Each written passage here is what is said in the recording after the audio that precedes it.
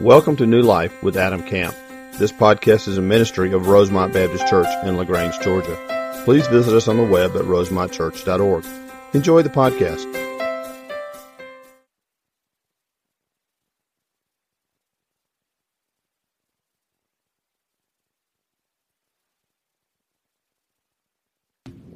Let me pray for us before we begin.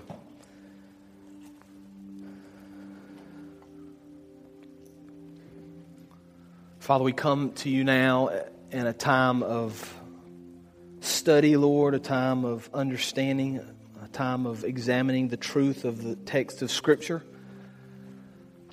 And so I pray, Lord, that you would, for the next little while, focus our hearts and focus our minds on what you would have us to hear. Lord, not on my words, but on your words, on the truth of the Scripture, Lord. And I pray that through the power of the Holy Spirit, we would take that truth, Lord, compare it to our lives, and be transformed more into the image of your Son, Jesus Christ, for His honor and for His glory, Lord. It's in His precious, powerful, and holy name that we pray. Amen. Dietrich Bonhoeffer was a very well-known German theologian and pastor in the 1920s, 30s, and 40s in Germany. And Bonhoeffer found it very difficult to preach and follow Christ under the oppression of the Nazi Party. And he actively opposed Adolf Hitler into World War II. And he was eventually executed for his views and for his opposition to Hitler and to the Nazi power, to the Nazi political party. But before he was executed, he wrote a book in 1937 called The Cost of Discipleship. Some of you may have read it. And in his book, The Cost of Discipleship, it's an exposition of Matthew chapter 5, 6, and 7, the Sermon on the Mount. And it's a picture of how Bonhoeffer believes believers ought to live their life. It's a picture of how we should function in the world. And in that book, he warns against what he calls cheap grace. Now, Bonhoeffer defines cheap grace like this. Let me just read his words. Cheap grace, he says, is preaching forgiveness without requiring repentance. It's baptism without church discipline. It's communion without confession. Cheap grace is grace without discipleship. Grace without the cross. Grace without Jesus Christ, living and incarnate. And so he contrasts the idea of cheap grace with what he calls costly grace. Now, costly grace, in his words, confronts us as a gracious call to follow Jesus. It comes as a word of forgiveness to the broken spirit and the contrite heart. It's costly because it compels a man to submit to the yoke of Christ and to follow Him. Now, we need to be clear about salvation. There's absolutely nothing we can do to earn salvation in Jesus Christ. Salvation is through grace by faith in Jesus Christ alone, nothing else. You can't work your way to salvation. We would affirm that. But we would also affirm, based on the teachings of Scripture, that once we accept Jesus Christ as our Lord and Savior, He expects us and commands us, in fact, biblically, to live a certain way for Him. And so today we're going to ask the question, what should we be offering to the Lord? What should we be giving to Him? What does He expect of us? And more specifically, based on what we've been studying the last several weeks, what should we be giving to the Lord in worship? What should we be offering to the Lord during our time of worship? So I want you to take your Bibles this morning and open to Romans chapter 12. Romans chapter 12. This is our third week in our study on worship. And we've defined worship up to this point as recognizing the greatness of God and properly responding to Him. And so last week we talked about the importance of preparation for worship. We talked about the importance of using our week to get our hearts and our minds and our thoughts ready to worship on Sunday morning. We talked about the idea of showing up to church with expectations. We talked about showing up to church with the idea that our hearts are going to experience the greatness of God. And we talked about the importance of taking what we've learned and beginning to apply that to our lives and follow Jesus Christ. This week we're going to talk about the importance of giving ourselves in worship. Now let me give you a little bit of background on the book of Romans as you're flipping to Romans chapter 12. Paul has written 11 chapters in the book of Romans up to this point. And these 11 chapters are very theological. I remember several years ago I was reading through the New Testament. Some of you have experienced this. And you read Matthew, Mark, Luke, John, and then Acts. And of course those are written by the apostles. Acts is written by Luke. And they're historical narratives. They tell the story of Christ. They tell of His work. They tell of His life. They tell of His sacrifice. They tell about salvation in Jesus Christ. But when you get to Romans, I just remember very clearly finishing up the book of Acts and getting into Romans and just beginning to appreciate the depth of Paul's writing in the book of Romans. The depth of his understanding of doctrine and the depth of his understanding of who the Lord is. And so for the first 11 chapters of the book of Romans, Paul is going to cover some pretty deep theological ideas. He's going to talk about our sinfulness and our need for a Savior. He's going to talk about salvation in Jesus Christ. He's going to talk about our growth in Christ. But when he gets to chapter 12, he's going to do something different. And Paul is kind of known for doing this. Paul's going to take the first 11 chapters of the book of Romans and he's going to talk about the theology of God, the glory of God, the power of God, the holiness of God. But when he gets to chapter 12, he's going to move from the theological to the practical. Now, Paul has done this on several occasions. In fact, several years ago when we studied through the book of Ephesians, you may remember the first 3 chapters of Ephesians are very theological, they're very doctrinal, they're very deep in a study of who Christ is. Chapters 4, 5, and 6 are very practical. And so Paul ends chapter 11. If you have your Bibles, you can read it. I don't have it on the screen, but I want to read the last few verses of Romans chapter 11 because it's kind of a summary of all the Lord has done for us in the first 11 chapters. I want you to listen to how Paul describes all that the Lord has done for us. Romans chapter 11, verse 33. Oh, the depths of the riches of the wisdom and the knowledge of God. How unsearchable His judgments and His paths beyond tracing out. Who has known the mind of the Lord, or who has been His counselor? Who has ever given to God that God should repay them? For from Him and through Him and for Him are all things. To Him be the glory forever. Amen. Now that's kind of the end of the first 11 chapters. That's kind of the summary of the salvation and the beauty and the power and the graciousness of the Lord. Now beginning in chapter 12, Paul's going to flip the switch and he's going to move to the practical. Now here's what we need to understand about what Paul's doing. Here's the clear picture as we put Romans chapter 12 into context. It's not enough that we just know the truth of the Scripture. It's not enough that we just know the theology of who God is. It's more important that we take those truths and apply them to our lives, right? Paul says the first 11 chapters are all about theology. Then beginning in verse 12, here's your chapter 12 of verse 1, here's your responsibility. So let's take a look together. Romans chapter 12, verse 1. We're just going to talk about one verse this morning. We're going to hone in on Romans chapter 12, beginning in verse 1, and here's what Paul says. Therefore, I urge you, brothers, in view of God's mercy. So in other words, Paul's saying, listen, all of what I've just said in the first 11 chapters, in view of all the Lord has done for you, in view of God's mercy, in view of God's power, offer your bodies as living sacrifice, or as a living sacrifice, holy and pleasing to God. This is your true and proper worship. Now, I began this morning by asking the question, what should we give to the Lord in worship? And there's 3 things that Paul says here. I want to draw those out and talk about them this morning. Here's the first truth of Romans chapter 12, verse 1. The first thing we need to give, number 1, is we should offer ourselves as a living sacrifice to the Lord. If we're going to talk about true worship, it begins with this idea that we're willing to offer ourselves as a living sacrifice. Now, let's put Romans chapter 12 in context. Paul is writing to a first century audience. He's writing to people that either were Jews and have converted to Christianity, or at least understand who the Jewish people were. So when they read Romans chapter 12 and they read this idea of offering our bodies as a sacrifice, they are going to immediately remember the Old Testament and the teachings of the Old Testament law. Now let's walk through this a little bit to understand the importance of what Paul's trying to do here. If you begin to study through Scripture the idea of worship and the idea of giving to the Lord, it goes all the way back to the very beginning. In fact, what you begin to see early on in the book of Genesis is that the people of the Lord, the followers of the Lord, oftentimes would sacrifice to God. And so we read passages of Scripture like Genesis chapter 8, verse 20. This is after Noah had come out of the ark. The Bible says Noah built an altar to the Lord, and taking some of all the clean animals and the birds, he sacrificed burnt offerings on it. See, there's this sense of Noah offering to the Lord a sacrifice. Genesis chapter 12, beginning in verse 6 with Abraham. Abraham traveled through the land as far as the site of the great tree of Morah at Shechem, and at that time the Canaanites were in the land. And the Lord appeared to Abram and said, "To your offspring I will give this land." So he, this is Abraham, built an altar there to the Lord who had appeared to him. There's this sense that he's going to build an altar. He's going to offer a sacrifice to the Lord.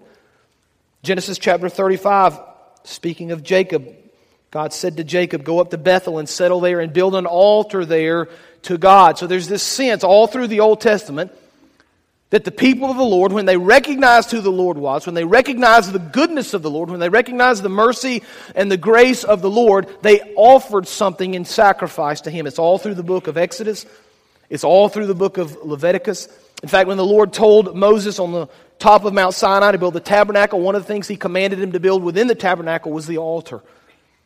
That was the point at which people could bring the sacrifice to atone for their sins. But here's the question we need to ask this morning as we're trying to tie in this Old Testament idea of sacrifice to Romans chapter 12 and what Paul's showing us here. Here's the question we need to ask. What does sacrificing at an altar have to do with worship? I mean, we're thinking about the idea of worship. We're thinking about Paul's command in Romans chapter 12 to offer our bodies as a living sacrifice. What does this idea of sacrifice have to do with worship? Well, here's the interesting thing about worship. When I started praying through this series several months ago and really kind of started doing some preliminary reading and studying, one of the things I did is I took a concordance and I pulled up every time the word worship is used in the Old Testament. It's all throughout the Old Testament. But it's interesting to me, the first place that the word worship is actually used is in Genesis 22. Now you may remember the story of Genesis 22 because the Lord has called Abraham to take his son Isaac on top of the mountain to bind him and to sacrifice him to the Lord. And so let me just read to you Genesis chapter 22 beginning in verse 4. They've already made the journey. Abraham has got his son with him. He's got the wood. He's got all the things for the offering that he's going to make to the Lord. And Genesis 22 verse 4 says this: "On the third day, Abraham looked up and he saw the place in the distance." Now, I just can't even put myself in his place. I've tried to. Every time I read this account, I think about what he must have been going through and what he knew the Lord had called him to do. I think about what the Lord had asked him to give and to sacrifice. And so he looks up in the distance and he sees the place. In other words, he knows where he's going. And he knows what the Lord's asked him to do, and he knows what's about to happen. In verse 5, he, this is Abraham, said to his servants, now watch this, "Stay here with the donkey while I and the boy go over there. We will worship," that's what Abraham says, "and then we will come back." See, there's this picture in the Old Testament that worship ultimately is sacrifice to the Lord. You see that? And in the case of Abraham and Isaac, it's not just giving the Lord something that's easy, it's giving Him everything. So Paul says, if you want to begin to think about worship, if you want to begin to think about the Lord and what He requires of you, you need to offer yourself as a living sacrifice. But there's something different here. I just love how Paul ties this in again. When Paul uses the word offering and sacrifice in Romans 12, it's a tie into the Old Testament. But Paul does something very different here. There's a very interesting difference. There's a very interesting contrast. In the Old Testament, when these animals were offered as a sacrifice, they were killed. We understand that. Paul's saying you need to become a living sacrifice. So here's the foundation. I want you to hear this and understand this. In the Old Testament, the people were called to make a sacrifice. In the New Testament, we're called to be a sacrifice. See, there's a big difference in there. But Paul does something even more profound than that. Paul says, not only are you called to be a sacrifice. Not only should you live your life sacrificially for the Lord, but you're called to be a living sacrifice. In other words, everything about who you are, the very core of your being, everything about your life ought to be given to the Lord. Everything about your demeanor, everything about your attitude, everything about your actions, everything about your lifestyle, everything about your family, everything about your work, 360, everything about your life ought to be given to the Lord as a living sacrifice. Now, I fear that believers in our culture and in our context have fallen into the trap of thinking Christianity is all about what they can get. Like, what am I going to get from the Lord, right? What's the Lord going to give me? I mean, what's He going to do for me? What are the things that I'm going to receive? And so we fall into this trap of asking questions like this and saying things like this. You know, I came to church yesterday and I just didn't get anything out of the service. Or I sat through Sunday school yesterday, I just didn't get anything out of the lesson. Or I'm a Christian, but I just don't seem to get anything out of it. It just doesn't seem to help me. Well, here's the problem. It's not about what you get from the Lord. It's about what you give to the Lord. That's the truth of Scripture. And if you fall into this trap about thinking it's get, what can I get, what can I receive, you're missing the truth of what Paul's saying. Paul's saying it's not really about what you get, it's about what you give. And this truth is never more true than in our time of worship. So let's translate that to where we are right now. When you show up on a Sunday morning, it's not really about what you get. It's about what you give to the Lord. It's not about walking out and saying, I didn't really get anything. It's about walking out and saying, what did I give to you today, Lord? It's kind of back what we talked about last week. It's the idea of showing up prepared for something. It's the idea of showing up prepared to see the Lord and to fellowship with the Lord and to experience His power and to give Him all the things He commands us to give. And so we should be asking, what did you give to the Lord today in worship? Did you give Him your heart? Did you give Him your soul? Did you give Him your mind and your thought? Did you show up and be prepared in your heart and your mind and your soul to hear from the Lord? Did you give Him your heart? Did you give Him your actions? Did you give Him your attitudes? Or did you just come to worship and sit here and kind of bide the time until Sunday school? Or did you just bide the time thinking about what you're going to eat at the buffet at 12:05 when you get out of here? Or did you bide your time just thinking about the difficulties you're going to face at work tomorrow morning when you show up at 8 o'clock? And those things are important and those things are part of life. But Paul says you need to offer yourselves as a living sacrifice. You need to be a lot more concerned with what you're going to give to the Lord than what you're going to get from the Lord. Now again, back to verse 1. Paul says, I urge you, brothers, in view of God's mercy, because of everything God's done, to offer your bodies as a living sacrifice. That's the first thing. We need to offer ourselves as a living sacrifice. But here's the second thing Paul says. If we're going to experience the Lord and we're going to experience true worship, then the second thing we need to understand is that we must offer ourselves as a holy sacrifice. Not only are we to give ourselves as a living sacrifice so that all of our lives demonstrates who Christ is, so that all of our lives point to Him, so that we're willing to give Him everything. Not only are we supposed to be a living sacrifice, but we're to be a holy sacrifice. You say, well, that's a very difficult word for me, Adam. I mean, I hear the word holy. I understand that God is holy, and I've studied it, and I've read it, and I've seen it over the years, but I'm not really sure how I'm supposed to be holy. I mean, the Lord commands us, be holy because I am holy. We've seen those verses. We've studied those. We understand those. But how are we supposed to be holy? I can't be like God. I can't be perfect in all the attributes of the Lord that we talk about and study. I can't be those things. Well, let's kind of simplify this just for a second. Let's kind of boil this down to the simplicity of the word holy. Holy very simply means to be set apart for God. So the person who is a holy sacrifice is basically allowed the Lord and has said to the Lord, Lord, because of all you've done for me, I'm going to set myself apart for your service. I'm going to set myself apart from the world and from everybody around me because of you.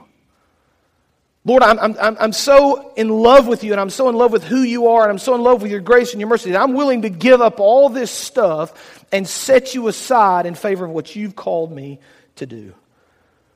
That's a holy sacrifice. You know, I was a kid. I enjoyed collecting autographs, and I've been looking for an opportunity for 30 years to demonstrate these. So I'm going to show off some of my autographs, and it's going to be a sermon illustration so I can kill two birds with one stone. It's a good sermon illustration, though. I like it. When I was a kid, I collected autographs. Now, autographs back then were a little different than they are now. Now, an autograph is you go on eBay and you bid on it, right? And then you get the certificate of authenticity that says so-and-so signed it, and you just trust that you paid $800 for Michael Jordan's autograph. That's autographs now. It's a little different. Back when I was a kid, we stood in line at the dorms after the college game for the kids that were sweaty and in their sweatsuits and just coming from the stadium, and we got their autographs. That was autographs back then. It's a little different than now. And so I have a lot of autographs. I grew up in a home where my dad was of course, a minister of music. I've said that before, but he was a sports editor. So I went to college football games and pro games, and I was kind of around these athletes. I had these opportunities to kind of come in contact with these people that I probably wouldn't come in contact with otherwise. So I've got a couple of interesting ones here. This is a piece of paper. You can't see it, so I could just be making it up and you wouldn't know the difference. But I'll show it to you after the service. This says, to Adam, best wishes, Joe DiMaggio. That's a pretty cool one right there. Pretty cool right there. Yeah, thank you for the little, guys, I appreciate that. The ladies are like, huh, who's that? This is a good one. If I were just to show you this one, you'd say, this is a Georgia program from September the 5th, 1987. Doesn't mean anything, but it says, to Adam, hunker down, Larry Munson. That's a good one. Nobody will ever get another one of these, you know what I'm saying? He's gone. My favorite. Georgia versus Ole Miss, Athens, Sanford Stadium, October 1982. To Adam, best of luck, Herschel Walker. How about that? Yeah, thank you. I appreciate that. I like that. See, here's the thing about these autographs. They're just written on some little piece of paper, aren't they? And if I just had one of these old programs in here and I showed you this program, you'd think, well, that's an interesting program from the mid-1980s. And maybe I'd like to thumb through it, and you'd probably look through it and find a couple of interesting pictures, and you hand it back to me. It wouldn't be a big deal. It's just an old program. And frankly, if it weren't for the autograph, I probably would have thrown that away with all the other programs I've thrown away over the years. But because that program, because that paper has got that specific autograph on it, because it's got that name on it, I set that aside, don't I? That becomes very important to me. It's not just like anything else, and I set it aside and I take care of it and I keep it. 30 years later, I've still got it and it's still in good shape. Why? Because it's important to me. See, as believers, the Lord has kind of written His name on your heart. He's kind of autographed your life. And when He autographs your life, you know what that says? It says you're special. And you're important. And you should be set aside now. Because He's got plans for you. He's got desires for you. He wants to do something incredible through your heart and incredible through your life. And because of who the Lord is and because of His glory and because of His grace and because He's signed your heart, He says you're different than everybody else. You need to be holy. He said, I've given my life for you. I've autographed your heart. I've given you my glory and I've given you my grace and I've given you my holiness. You need to be different. You need to be set apart. You need to be a holy sacrifice for the Lord. And so what that looks like for us is we need to think differently than the world, don't we? We need to be set apart. When the world thinks like this, we ought to think like Christ. We ought to live differently than the world, shouldn't we? We should have different thought processes than the world. We should have different motivations in the world, shouldn't we? I mean, our motivation should be what the Lord's calling us to do, not what the world's calling us to do. Our motivation ought to be what the Lord wants, not what we want. Our motivation ought to be to reach people for Christ, not to reach the top of the corporate ladder. And again, there's not inherently things wrong with what the world's saying necessarily, but sometimes we put those things over Christ. And we put the attitudes of the world over the attitudes of what the Lord has called us to do. And so at work, when you go in tomorrow morning, you ought to look differently than the people that work around you. You ought to speak differently. You ought to have a different attitude. You ought to have a sense of joy because of who Christ is in your life and what He's accomplished. Students at school, you need to be different. You need to look at what the world's saying to you, and sometimes the world says things that aren't true, and sometimes the world speaks to you in ways that aren't biblical. And so when the world says it's okay to do the things that they think are cool, when the world thinks it's okay to drink or to have premarital sex or to speak rudely to your parents or to your teachers or to rebel, that's what the world says. You need to be different. You need to be set aside because the Lord signed your heart. He's autographed your life. See, and His plan for you is so much greater than your plan for yourself. And His plan of holiness and His plan of setting you aside for His work is so much greater than what you yourself can do. The Lord says, you know what? You need to be set aside. You need to be different. You need to be willing to give up the things of the Lord in favor of the holiness of God. And when you do those things, it's worship. Now let's continue through this passage of Scripture. Therefore, again, we're focusing on verse 1 of Romans chapter 12. Therefore, I urge you, brothers, in view of God's mercy, to offer your body as a living sacrifice. That's the first. All of our lives should be about Christ. Holy, we should be set apart. We should be different than the rest of the world. And then third, and pleasing to God. This is your true and proper worship. So we've seen that we must offer ourselves as a first living sacrifice. Secondly, we need to offer ourselves as a holy sacrifice. And then number three, we need to offer ourselves as a sacrifice that is pleasing to God.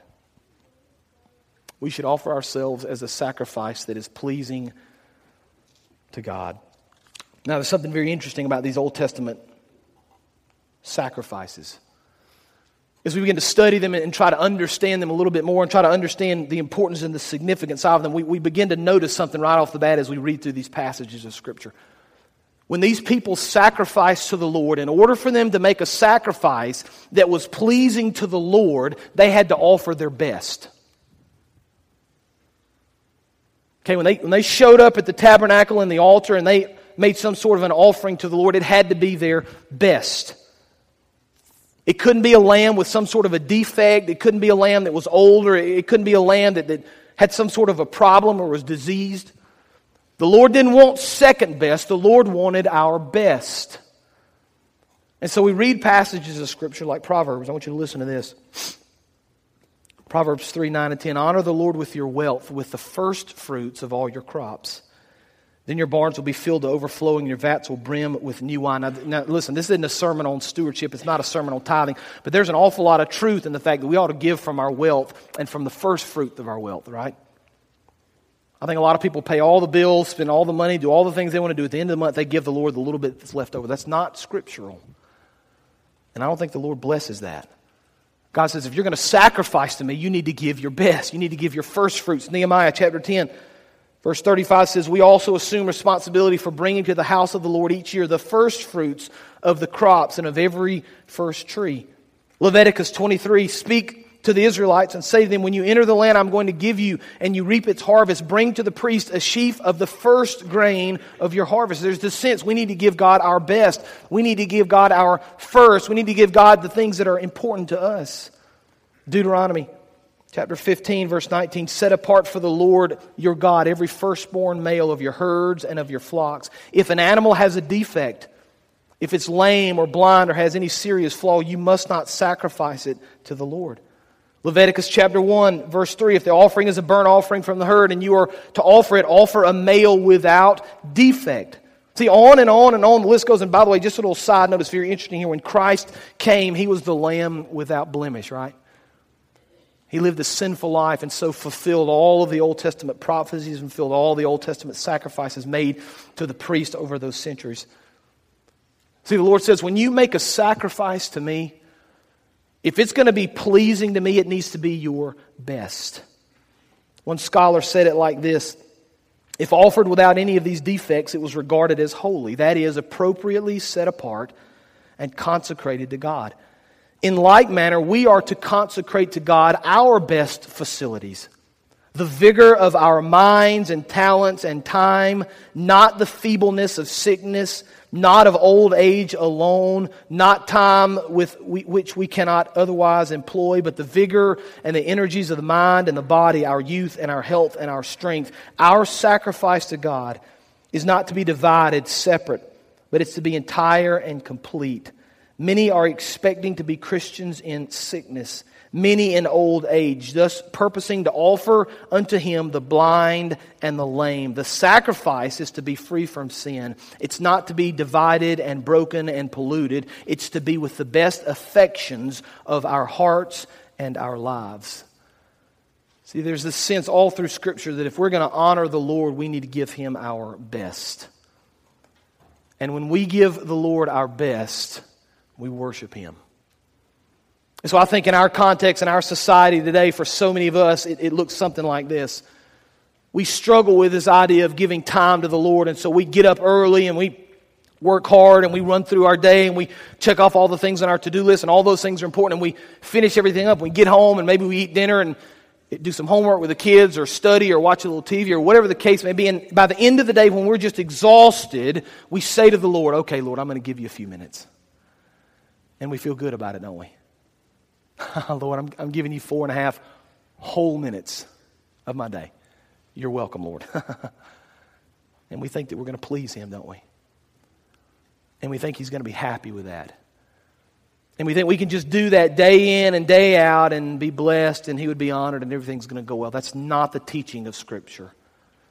That's not the truth of what the Old Testament preaches over and over again. It's not the truth of what Christ Himself says. It's not the truth of what Paul says. It's certainly not the truth of Romans chapter 12, verse 1. Paul says you need to offer your bodies as a living sacrifice, holy and pleasing to God. And when you offer yourself in a way that's pleasing to God, you need to give Him your best. See, I kind of summarize it like this. I just kind of make it real simple as I think through life. Christ was willing to die on the cross for my sins. Shouldn't I be willing to give Him my best? Shouldn't I be willing to set aside the things of the world in favor of who He is in my life? Shouldn't I be willing to follow Him and serve Him regardless of the cost? How much have you given to the Lord? How much are you willing to sacrifice?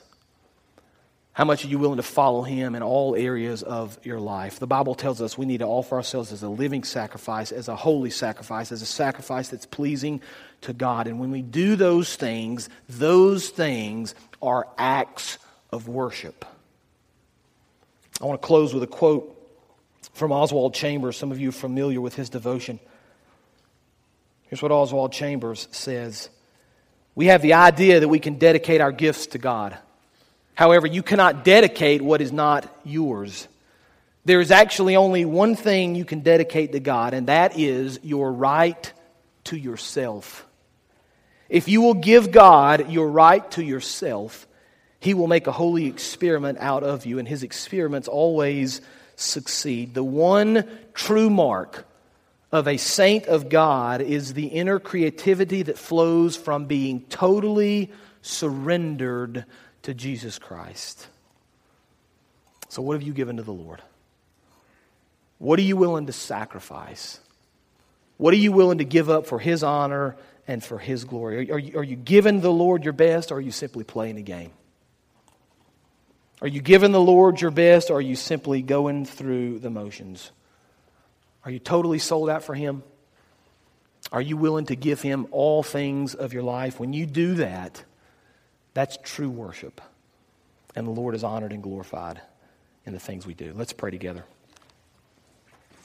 Father, we thank You for our time together this morning. Father, we thank You for this teaching again on worship. Lord, as we study, we see that there's so many portions of Scripture that speak about worship and speak about Your calling in our life, Father. And so I just pray right now You would give us understanding. You would give us ears to hear, Lord. I pray we would examine our own hearts, Lord, and what we're doing and what we're giving, Lord. And I pray You would challenge us with the truth of the teaching of Your Word, that we're supposed to give everything about who we are.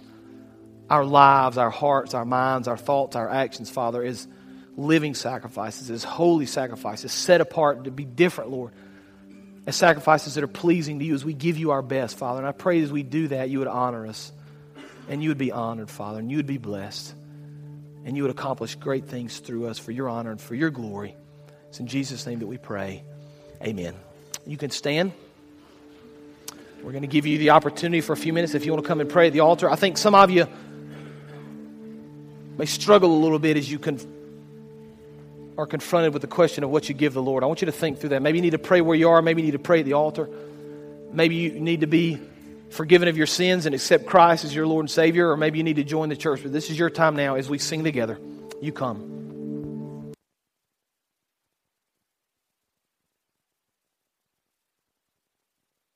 Thank you for joining today's sermon.